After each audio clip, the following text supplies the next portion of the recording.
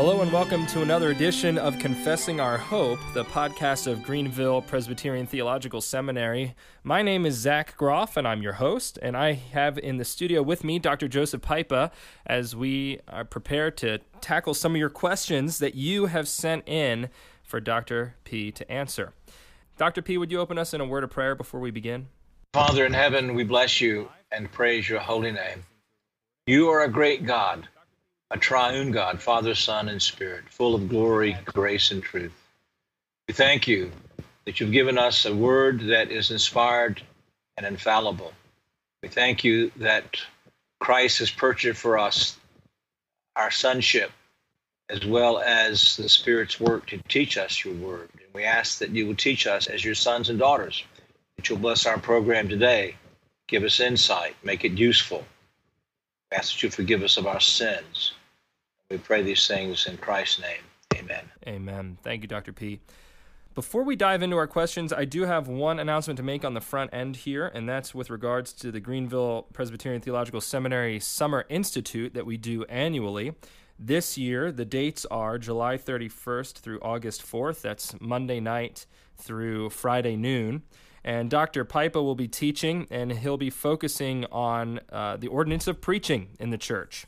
And particularly what he'll be doing is taking 10 sermons by prominent contemporary preachers, and you'll be examining them as a class and kind of against the benchmark of a couple things. One book, Murray Capel's, I think, Preaching to the Heart, and then as well as The Heart is a Target, that's right, as well as Dabney's Evangelical Eloquence, both of them excellent volumes from different eras and worth going into. So keep your eye out for that. For more information, visit our website at gpts.edu. And if you have any questions, do not hesitate to contact us here at the seminary. We'd be happy to help you out with that. There is a registration form, and we're looking forward to having a full classroom again this summer. So, Dr. P, is there anything you wanted to add to that before we dived into the questions? Not to that. Let's simply mention that you and I will be at the Presbyterian Church in America's General Assembly next week, and we'll be having a breakfast Wednesday morning. And any of our hearers who have not signed up are surely welcome to do so. Also, come by our booth and visit us. Looking forward to seeing some of you men there with your families, perhaps. All right, our first question comes from Chad Warner here in Greenville, and he asks, how did the fall affect humanity's bearing the image of God? How does regeneration affect it? Thank you, Chad. Couple of things, background. One is, man is the image of God. He doesn't simply bear the image of God. So our humanness is attached to the fact that we are images of God. God's image in us is in two ways. What I refer to as the broader way, that is our rationality, our volitionality, our ability to make decisions, our rationality, our ethical standards and responsibility. So that's manness. The fall did not destroy those things. Now they are weakened because of our sinful nature, but man continues to function as the image of God. Even the unconverted man can exercise some dominion in the creation. Our catechisms, though, define the image in terms of the narrow sense, and that is knowledge, righteousness, and holiness. The spiritual part, then, of the image is what was lost in the fall, completely obliterated, and so we're born dead in sins and trespasses. We are ignorant, blind, spiritually dead, separated from God. We are guilty, condemned, and corrupt sinners. In regeneration, God changes our nature by renewing our hearts, our minds, our wills, our affections, so that we now freely choose to come to him through the Lord Jesus Christ. The Spirit of Christ indwells us, and God teaches us then through his word so that we are progressively being conformed to the image of Christ. And the image of Christ is the perfect knowledge, righteousness, and holiness. So that is, in fact, the goal of our sanctification. Thanks, Dr. P. All right, our next question comes from Josh Morrison, and he sent this in a while back, but we weren't able to tackle it last month, and I think I know what your answer is going to be, Dr. Pipa. But his question has to do with, is a textual question. Which text, the majority, ecclesiastical, or critical, do you prefer, and why? The majority text and the ecclesiastical text are two words for the same text. Critical text, or the eclectic text, is the way we describe the other text. A third text is the received text, the Textus Receptus, which is the basis of the King James and the New King James translations of the Bible. Because there was no printing press, the Hebrew and Greek texts, now these words I've used describe really the Greek text. The Hebrew text is the Masoretic text. But because there were no printing presses, these texts were continually copied by hand, oftentimes by people who didn't even know the language. And they were writing down these words. In the original, they were all run together as well. We don't have the nice breaks that we have in our modern Hebrew and Greek text. So, in the process, there would be spelling errors, and maybe a preposition was put in the place of an article the or something like that. But none of those textual errors affect any doctrine in the Bible. So at the end of the day, it really doesn't matter in terms of your handling the Word of God, which of the textual traditions you prefer.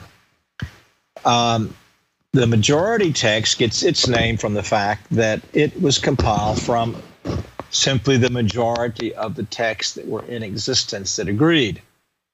Most of those were texts from the Eastern Church, which was the Greek-speaking church. Fewer of those found their way into the Western Church. But at the end of the day, that was the majority text. It's also called the Byzantine text. So if you're looking at the textual apparatus, it would be the Byzantine text, again, the center of the Greek church. The critical text comes out of the work of textual criticism. Now, textual criticism is not a wrong thing. It's simply the effort to compare the different textual traditions in terms of geographical location and what is dependent on each of those traditions. And as I said, our modern Bibles outside of New King James, the ESV, the New American Standard, and the NIV, are all based on that critical text. Bruce Metzger, in his work on textual criticism, points out that at this point now we have basically 999 out of every 1,000 words as they were in the original. You might ask, why didn't God just leave the original? But we would have done with the original what was done with the brazen serpent, other things. We would have turned them into idols. And so God spared us that temptation. The Textus Receptus was a text put together by Erasmus in the early 16th century. He had very little textual manuscripts to work from. At places, he had only Latin versions, and so there's some things that actually are not in any Greek text that we know of today. For example, the Trinitarian statement in 1 John is something that Erasmus got out of his head or somewhere else. The Textus Receptus is more closely related to the majority text, but we need to understand they're not the same. The Textus Receptus, then, is probably not as reliable as the majority text, which is interesting when you get the King James only people. They're operating from a text that they often refer to as the majority text, but if you'll look at the notes in the New King James Bible, it will show you where the King James, New King James differs with the majority text. In the Hebrew, the Masoretic text was the text put together by the rabbis, I think in the 10th century. And the Dead Sea Scrolls have greatly verified the authenticity of the Masoretic text. I, at this point, prefer the majority text, simply because it seems to be the church's consistent witness. Now, some people will argue for the majority text on the basis of a statement in the Westminster Confession of Faith on the text of Scripture, chapter 1, paragraph 8.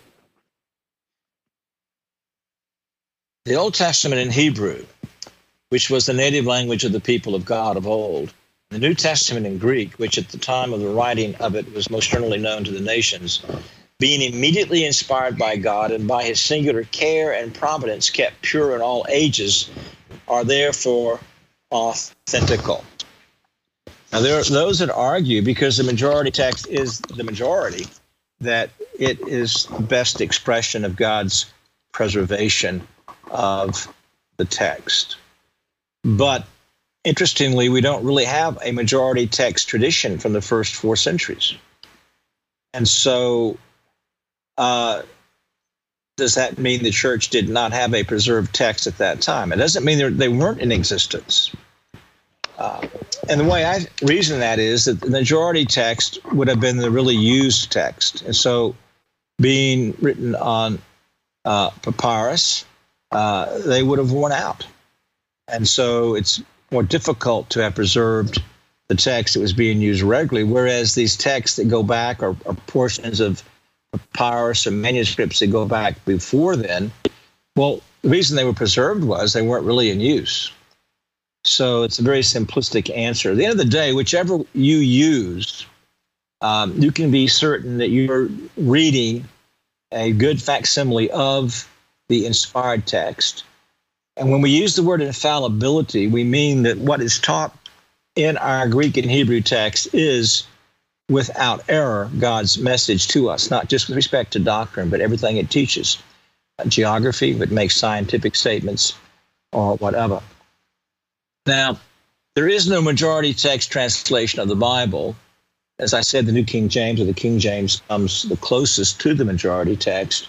But at this point, even though I read in the Greek the majority text, I prefer to use the New American Standard Bible because I find it to be the best translation of the Greek text. And so if there is any kind of serious difference with the majority text, I'll point out that maybe the New King James translates this way or whatever. But I find it to be very faithful translation. Some people say it's wooden, but I would challenge those that hear me read the text in worship in any way to distinguish between the literary quality of that text or the literary quality of the English Standard Version. I'm in full agreement with that. We used the New American Standard just for what it's worth. We used the New American Standard in my home church in Pennsylvania, where we had folks from 25 different nations in our membership. I would say most of the congregation had some language other than English as their native tongue, and nobody indicated any difficulty with the New American Standard. And we use them in Sunday schools, we use them in fellowship gatherings, in prayer meetings, and in the worship service and in the youth group. And it seemed that everybody was able to handle it pretty well, though there were certain folks here from the States who wanted maybe to switch to an easier to read translation or something of the like. But I generally prefer the New American Standard. But that being said, the ESV is a fine translation as well, as are some others. So our next question comes from Hans Saunders of Bentonville, Arkansas. And his question, very interesting. It's a very practical question. Hans asks, what would you say are some of the greatest challenges in raising a son, but also some of the greatest rewards? What particular dangers are there for us as fathers to avoid in raising our sons and other children in the instruction and admonition of the Lord? And a final question, do you have any practical encouragement for family worship with a 15-month-old boy? Thank you, Hans. I think some of the greatest challenges in raising a son today in the covenant is the failure to have a blueprint, a goal for what a godly man is to be. To look at Scripture and determine that, yes, he's to be godly and holy, he is to live a life of purity. But there seems to be certain characteristics in terms of reliability, faithfulness, courage, sacrifice, diligence, a proper kind of confidence that these things are missing today, it seems to me, in many young men, even in our churches. And so books like Ryle's, I forget the exact title of it, but you can easily find Ryle's book, Addresses to Young Men. There's some other older books like that are available. But you can do your own work. You go through Scripture, look at the qualifications, the characteristics of men like Noah, Abraham, and Joshua, and Caleb, and Moses, and David, and men in the New Testament, and put together some of those characteristics. Of course, the reward is when you see a young man becoming, in the proper sense of the term, self-sufficient, able to make his way, to make good decisions, godly decisions, to be responsible, to be serving God and his fellow men in church and in society. Those are great rewards. In raising all of our children, our goal needs to be that they are godly, mature decision makers. And so the goal in our nurturing of our children is that as they're little, we have to make a lot of decisions for them. As they get older, particularly into their teen years, is to let them make decisions while they're with us so that we can help them when they make some bad decisions. Jay Adams makes the difference between what he called a stove issue and a swing issue.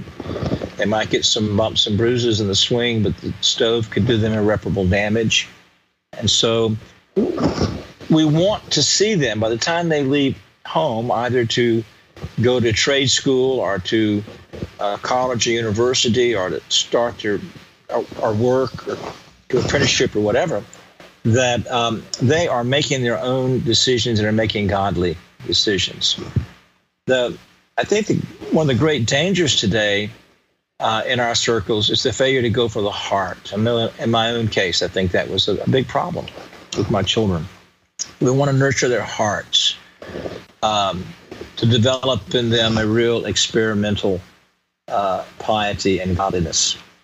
Family worship with the little one, start with Bible story book. Don't use one with pictures of Christ, but have Bible story book that have bright colored pictures. Start teaching them the children's catechism at that age, and sing little good Bible choruses and such. Help them begin to memorize as they get a little older. Then some of the things that we use in worship, the Lord's Prayer and the Apostles' Creed, and but yeah, it's never too early to start. Even before 15 months old, we have them there when we pray and sing and read, and it's a part of their daily existence. And then as they get older, we will increase the input that we have. Yeah, my son is going to be turning 2 really just in about a week, and it is a difficult thing to do family worship with a child under the age of 2. I mean, it's really a difficult thing to do family worship until they're about 4.5. because there's so many distractions that get pulled in. But when they're really young, when they can't even recognize words on a page or carry a tune or anything like that, the key is, and it's difficult, but you mustn't shy away from exercising discipline. And so there's two ends of this. Your expectation should be that they're not going to be able to be held that long when they're 15 months old. So you want to keep family worship very brief, and you don't want to aggravate them by having an overly long family worship. So ours, in my household, and it's different household to household, but at least around the Groff's dinner table, our family worship time is really no more than 15 minutes and generally closer to 10. And that's engaging enough for my 6-year-old, and that's sufferable enough for my 2-year-old. And then the other end of it is when there's a major disruption. When your infant disrupts family worship, you want to teach him or her that that's inappropriate, that is not tolerated. And so you discipline them lovingly, tenderly, of course, but usually mommy, in our case, so my wife, will take Judah, that's my son, into another room and discipline him for disrupting family worship. And we do the same for our 3-year-old and our 6-year-old as well at this point. And really, you have a view here of training them for corporate worship. Because you want to be able to bring them into corporate worship as early as you can. Some folks some families are able to do this right from the get-go, where they're never taking their children to nursery, and I commend them for it. But other families, myself included, usually have the child in nursery until about 2 or 3, and then transition them into corporate worship. And it's a blessing to the saints, it's a blessing to the family and to the child. And being able to have the whole family there in worship is a great boon, I think. My rule of thumb on the child in worship, one thing is we can teach them at home to sit still for increasingly long periods of time. But basically what I say is between 1 and 18 to 24 months, a child by nature is going to be moving and making noises. That's part of the development. And that's the period of time that I think that we could use the cry room with mom or dad sitting with the child. But I think it too, a child can come back into worship and learn to do well. Thank you for the great practical question about raising a son. Now, every year, the Greenville Presbyterian Theological Seminary, some of our faculty and students and board members will attend the Banner of Truth Conference. And we always have a great time there, connecting with graduates of the seminary, with supporters of the seminary, with supporting churches, at least their pastors and some of their ruling elders. And we generally have a supper together or lunch on the Wednesday of the conference. And this year we did it at supper time. We had a room set aside from the main cafeteria where I would say about 30 to 40 of us gathered. It was cramped quarters, but it was a good time of fellowship together. And this year we even had a number of prospective students. I would say a handful, about 4 or 5 prospective students, some of whom I hadn't met before.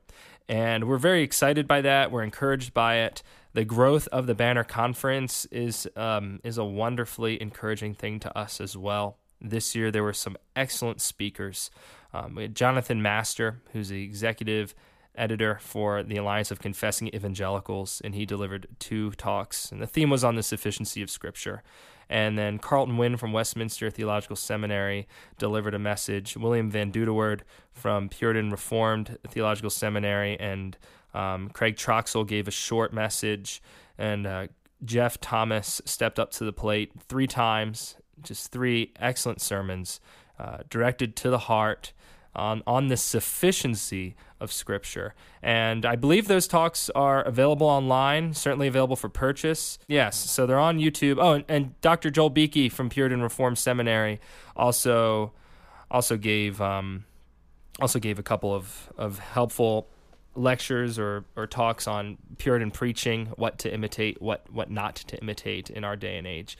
So I encourage you to check out the talks, and if you can join us next year, we'd love to have you join us for the supper as well. It is a conference only open to men, and it's really geared towards pastors and elders of the church and seminary students, men in pursuit of ministry.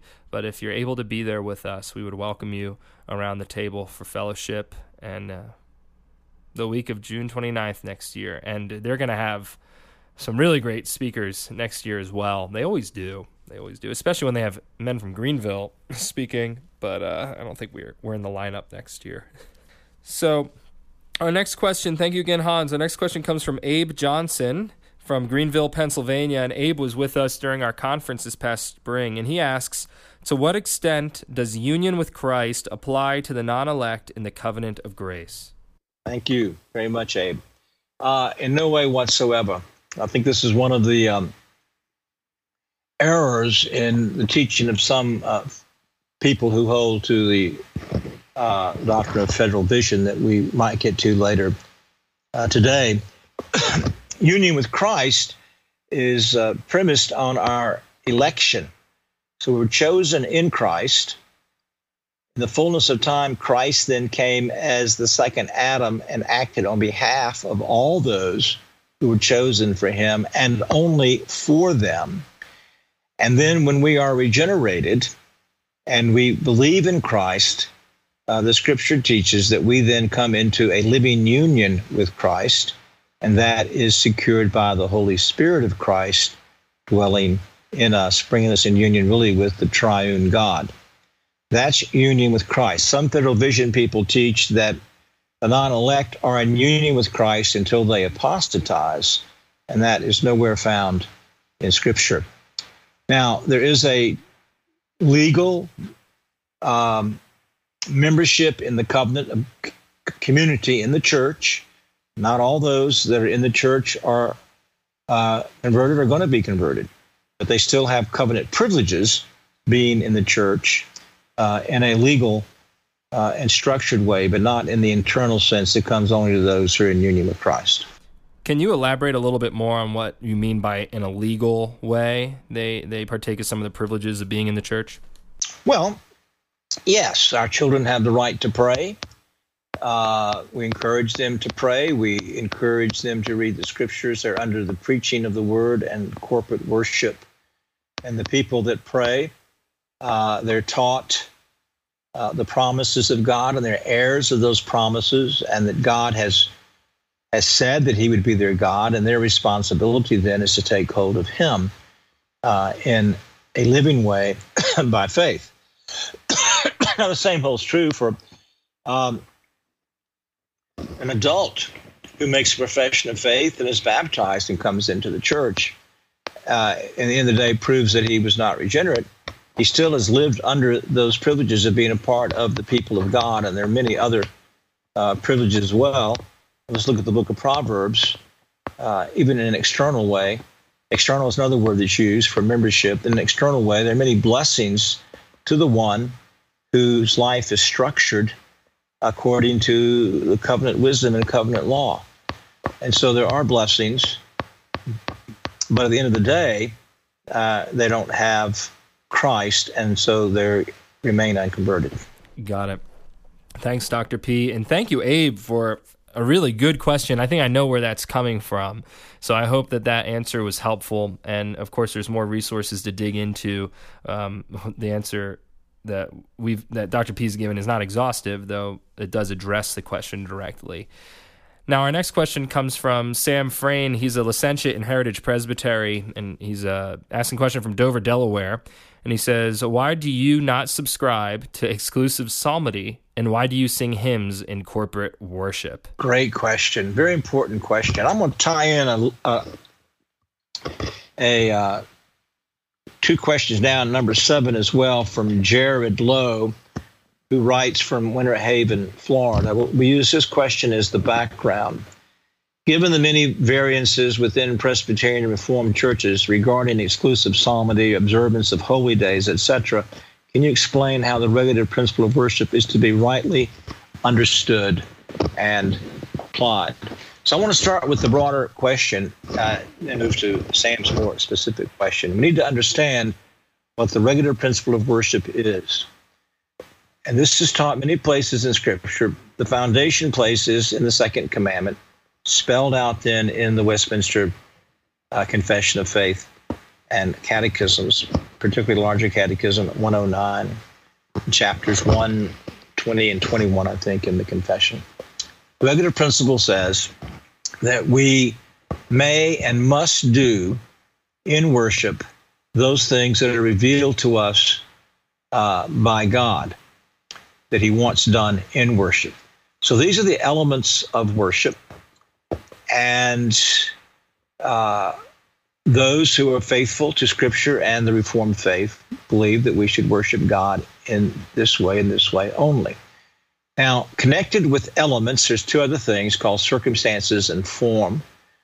And the confession addresses those in chapter 1, paragraph 6. Circumstances are the things that we do in order to perform the elements. So there are things common to any group that gathers for corporate occasions. You have to have a time, a place, a duration. You have to have a seating of some sort, on and on and on. Forms are the contents of our prayers and our preaching, and I would say of our singing. The forms must always be biblical. Now, in the great majority of the discussion of the elements of worship, there's a unanimity, both historically and currently, among Reformed people who hold to the Westminster Standards and the three forms of unity, a great deal of uniformity as to what is it that God wants in worship. And we derive those principles, those elements, by the direct revelation or by what's called good and necessary inference or consequence. So what the Bible teaches, A and B and C.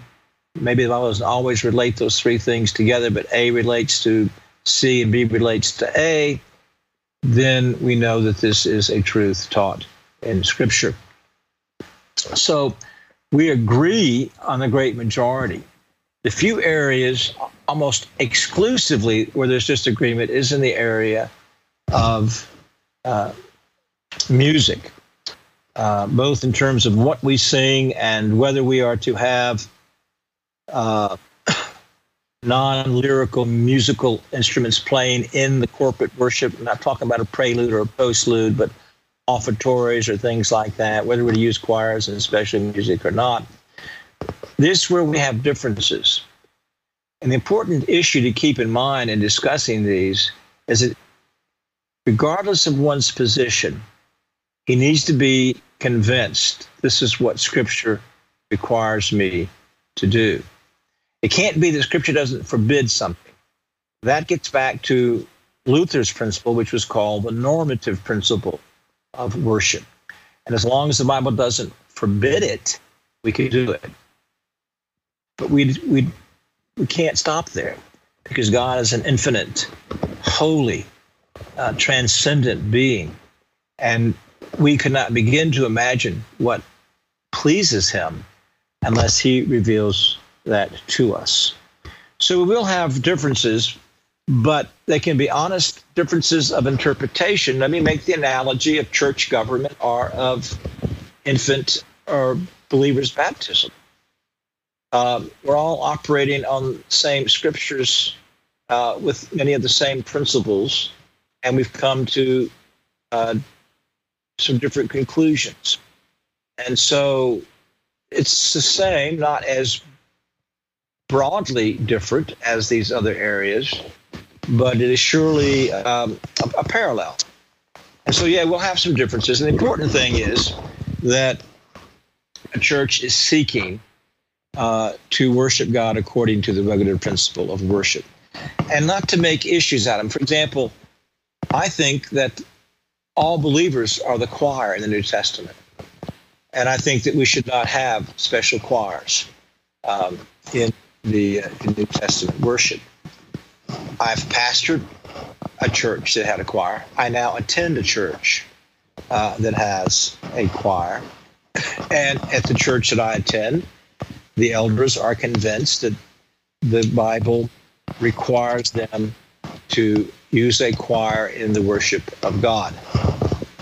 So I'm not going to make an issue out of that. Now, the more serious issue does get to the matter of what is called exclusive psalmody.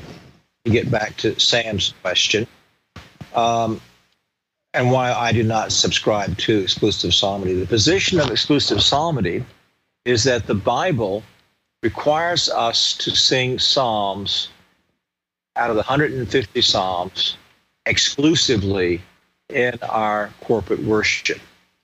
Now, within that group, there can be differences of opinion. I have a colleague who believes in corporate worship one must sing psalms, but in other activities as Christians gather, family worship or chapel at the seminary, and one hymns as well. Others will only sing psalms in any expression of a musical worship, whether it's private or corporate. And sometimes people from my position wrongly make light of that position. They're really weighty arguments defending the position. And we need to study those arguments. A book I recommend is David Bushell on the required use of psalms exclusively in the church. But there are a number of reasons that I believe not only that I may sing hymns, but I must sing hymns. See, that must be the difference. I just read somebody the other day singing, I'm convinced I may sing hymns. Well, no, that's not the regular principle of worship. We must be convinced that God reveals to us to sing hymns as well as psalms.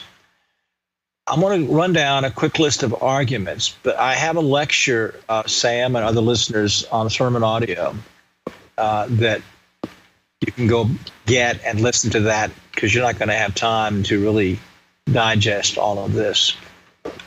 First, the psalms that are being sung today are metrical in form so that they rhyme and are in rhythm, and thus they're not literal translations of the scripture, and they're very paraphrastic. So you're not really singing the word of God. You're singing this musical variation of the words of God. More importantly, there's no scriptural warrant. Now, this one always raises a lot of eyebrows. There's no scriptural warrant for the exclusive use of the Psalter in worship. The mere existence of the Psalter is not in itself a revelation or commandment that that's all that we are to sing. In fact, the Psalter is not simply a hymn book.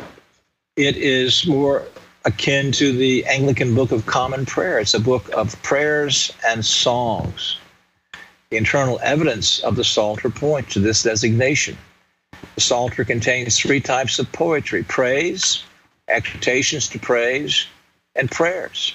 And we may sing all of these types, but some are written as exhortations to praise God. So the words themselves are not the content, so to speak, of a hymn, but they are exhortations to praise God in song, to praise God for his attributes. Others are clearly prayers, and they're noted as prayers. And I would add here to note the close relation between singing and praying. The people who hold to exclusive psalmody want to distinguish that praying is a distinct element completely from singing. And I would say, and for example, Calvin says this as well in the Institutes, I would say that singing is a form of praying, and thus really is regulated in the same way that praying is. So we're to sing the broad truths of Scripture. Third, the Psalter is not sufficient for the comprehensive worship of God. In the Old Testament, we find hymns of praise in use before the Psalter that are not recorded in the Psalter, Exodus 15 or 1 Samuel 10. In the Old Testament, after David, we find references to praise music not in the Psalter. In Isaiah 38:30, in gratitude to God for his healing, Hezekiah says, "We will play my music on stringed instruments at the house of God." And the exclusive psalmist position says that the Hebrew word for play and my music refers to accompaniment. That does not seem to catch the emphasis of Hezekiah's thanksgiving. Moreover, the verbal form of this word is used of lyrical music, not just non-lyrical music, Psalm 33, Psalm 23. The noun is used in a number of psalm titles for songs. And so Hezekiah, as an act of thanksgiving, composed songs for worship that are apparently not in the Psalter. Isaiah 42, 10 through 12, the writer exhorts the Gentiles to praise God in song, and the Septuagint uses, that's the Greek translation of the Hebrew, the word hymnos for hymn. No reference to their using the Psalter. And Habakkuk composed a hymn to be used in the temple in Habakkuk 3:19. These references teach that the Psalter was never the only hymn book of the Old Testament. We should not be surprised to discover that the Psalter was not sufficient for New Testament praise. Where do angels get praise for the Advent? Where do Mary and Zechariah get their praise?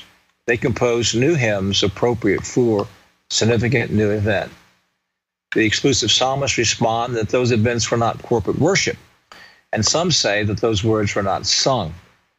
There's no demonstrably tight connection between the Psalter and corporate worship.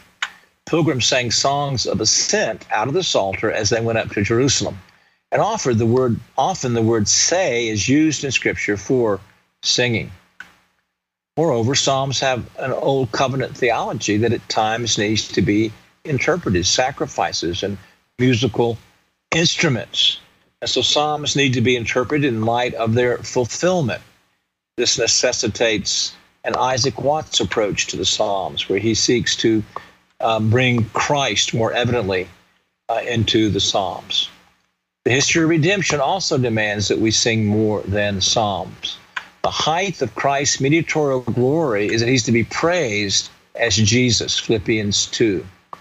One cannot praise him by this name in the Psalms.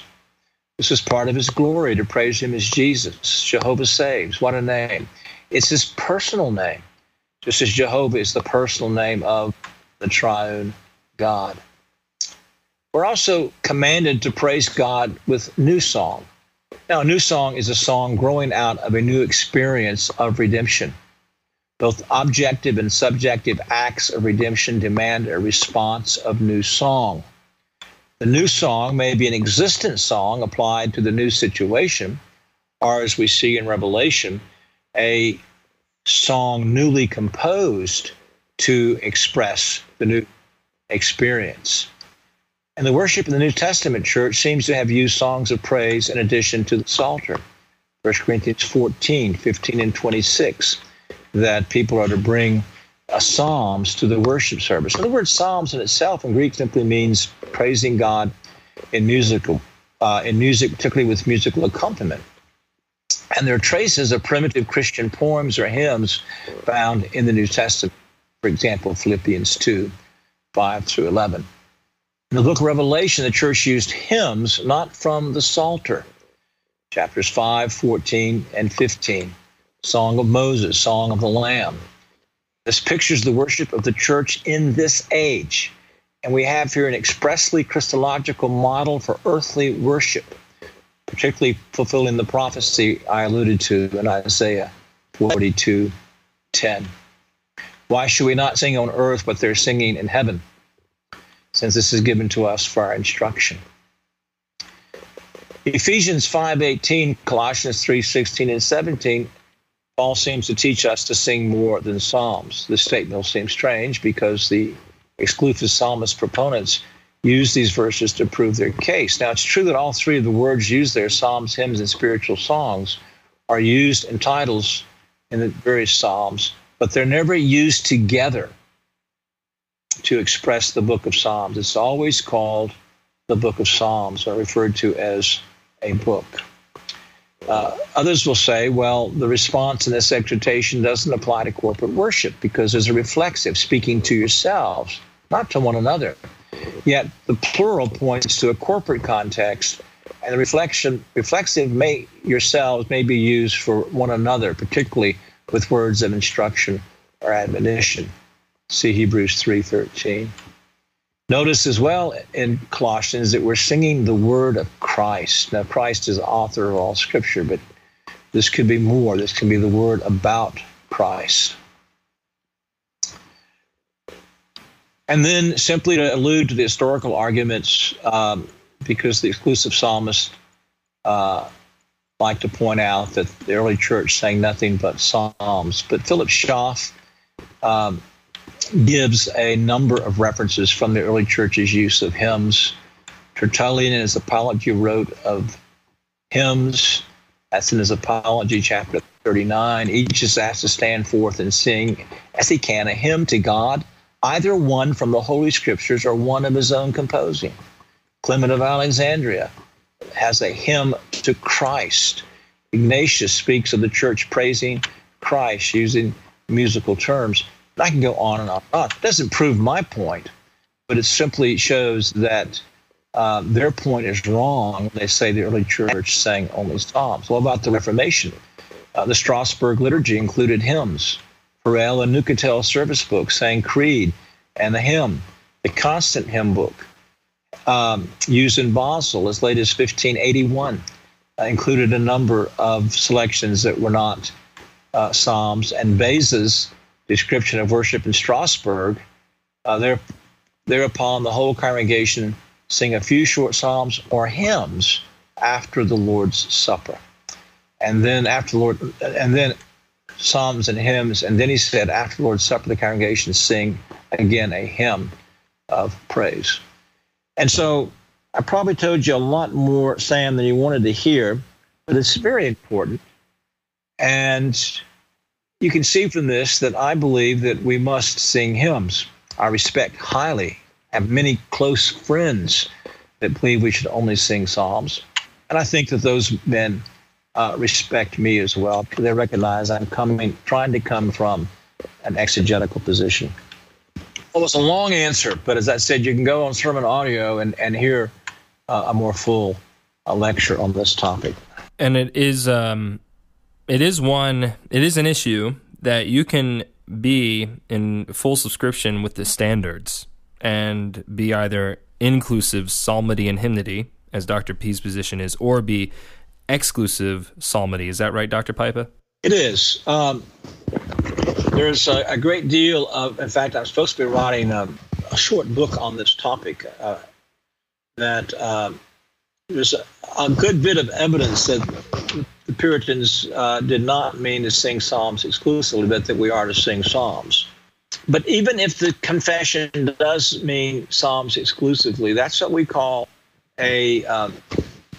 not an exception, but merely a minor difference, an exegetical difference with the doctrine. The doctrine taught is the regulative principle of worship, that we must only sing what the Scripture reveals. And if we believe that that point, the confession's exegesis, is flawed, then we're not denying the doctrine, and we still are full subscriptionists. Well, thank you, Sam, and thank you, Jared, and others. We had a lot of questions come in over the last couple of weeks with regards to exclusive psalmody and the regulative principle of worship. This next question from Anna Height of Newark, Delaware, also deals with the regulative principle, and she asks, or prompts us to please explain the biblical reasons for why pastors raise their hands when giving the apostolic greeting and benediction, but unordained folks aren't, quote, allowed, end quote, to do so. Would it be appropriate for the congregation to correspondingly hold out their hands as if to receive God's blessing at those times? Excellent question, Anna. Thank you. Yes, it is. We'll back it up one step, Anna. It's not just that unordained are not allowed to raise their hands. They're not allowed to give the benediction. They pray the benediction. So if there's not a minister, a teaching elder leading or at the worship service, the benediction may be prayed. And that's because we tie both the opening apostolic greeting and the benediction to the office of preaching. These are authoritative declarations of God's word. And we see that in verse chapter 6, where we have a full theology of the benediction. And actually, God's name is invoked and placed upon the people. And so only the minister may declare this apostolic greeting and the benediction. The raising of hands We know in Scripture that blessings are conferred by the raising of hands. And so that is a matter of posture. And the open hand is a symbol then that God is pouring out this salutation, and particularly this closing benediction, on the congregation. So it's only given by the minister, and the minister lifts his hands and should lift them high, not to his waist, as the symbol of the outpouring of the blessing. Now, I think it is appropriate for the congregation to hold their hands palm up, waist high, as a posture that expresses faithful reception of the blessing. My problem is that it's not being done corporately. I would like to do it, but the people in my congregation don't do it. And I think that posture is very important, and we should use much more various biblical postures in our worship, but we should do so corporately. And so what we want are ministers that will teach the people to exercise this particular posture as an act of faith. Yes, I am receiving the benediction. Thanks, Dr. P. That is helpful. And Anna, again, that's a thoughtful question. It's not a question that we really see pop up very often. So thank you for asking it. Our next question, all right, Ricky Roldan of Winter Haven, Florida asks, is Federal Vision heresy, yes or no? Well, I got in a lot of trouble when we had our first open debate on this at the conference in Monroe, Louisiana, where I called it heresy. I'm more convinced today that it's heresy than I was then. It's heresy because it eschews the way, it skewers the way that a person comes into a saving knowledge of Christ. I think there's two levels of heresy, and we did cover this last month. There's soul-damning heresy, and then there are heresies that are clearly contradictions of Scripture or the confession, but do not in and of themselves subject a person to damnation. I think Federal Vision, at the end of the day, if the people say you must trust in Christ and Him alone to your acceptance with God, is not a soul-damning heresy. But I do think it's heresy because it's redefinitions of the covenant, of the nature of justification. Now, those that would redefine justification as faithfulness and not faith alone, I would say they've moved over under the soul-damning aspect, that they teach a justification that's through faith and works. I'll be glad for people to follow up on that question. Yeah, we usually have questions dealing with Federal Vision every month because it's such a big issue, and we welcome them. There are also a number of resources that the seminary has available dealing with this particular issue, and other books and anthologies that Dr. Pipa in particular has contributed to. There's a recent book, more of a historical study, done by a friend of the seminaries, and I believe Bill Hill, my predecessor as a podcast host, interviewed him last year, and that's Dewey Roberts, yeah, and he has a book. It's not just history, it's a theological discussion of Federal Vision. Yes, this is true, but written from the perspective of someone that was intimately involved in some of the ecclesiastical cases in the PCA regarding it. So there's an element of history and journalism along with the theology, and it really brings it to life since it's a recent issue.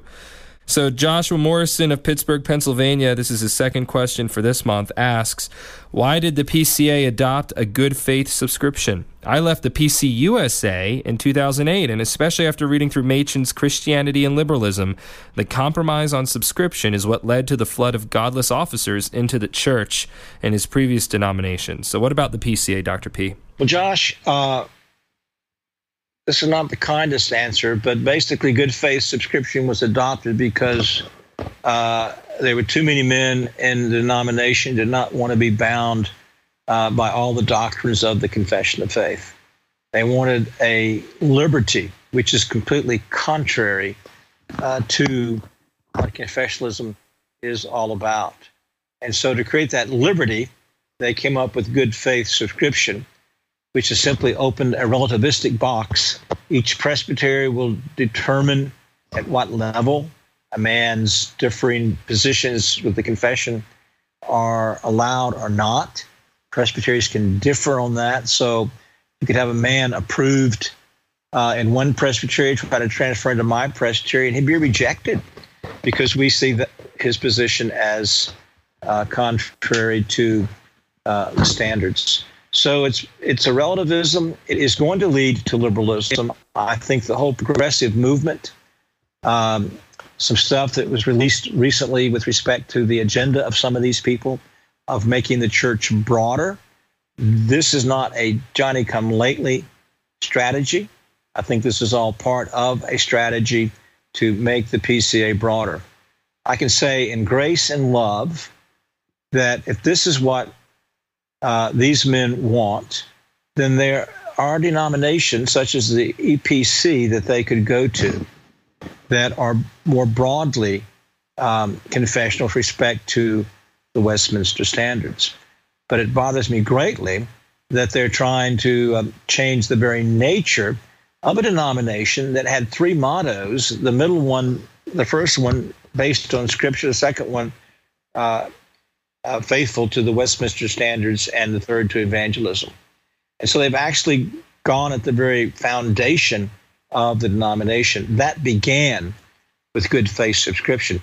Now, realistically, good faith subscription only put a name on what was being done already in too many presbyteries. Thanks, Dr. P. And there is a helpful article written by one of our graduates, Nick Batzig, on unity in the PCA and how the Westminster Standards and upholding them really promotes unity. And this effort at good faith subscription actively works against unity in the PCA. It does. Unfortunately. It does. And I don't think it's intended that way, but that's what the result is.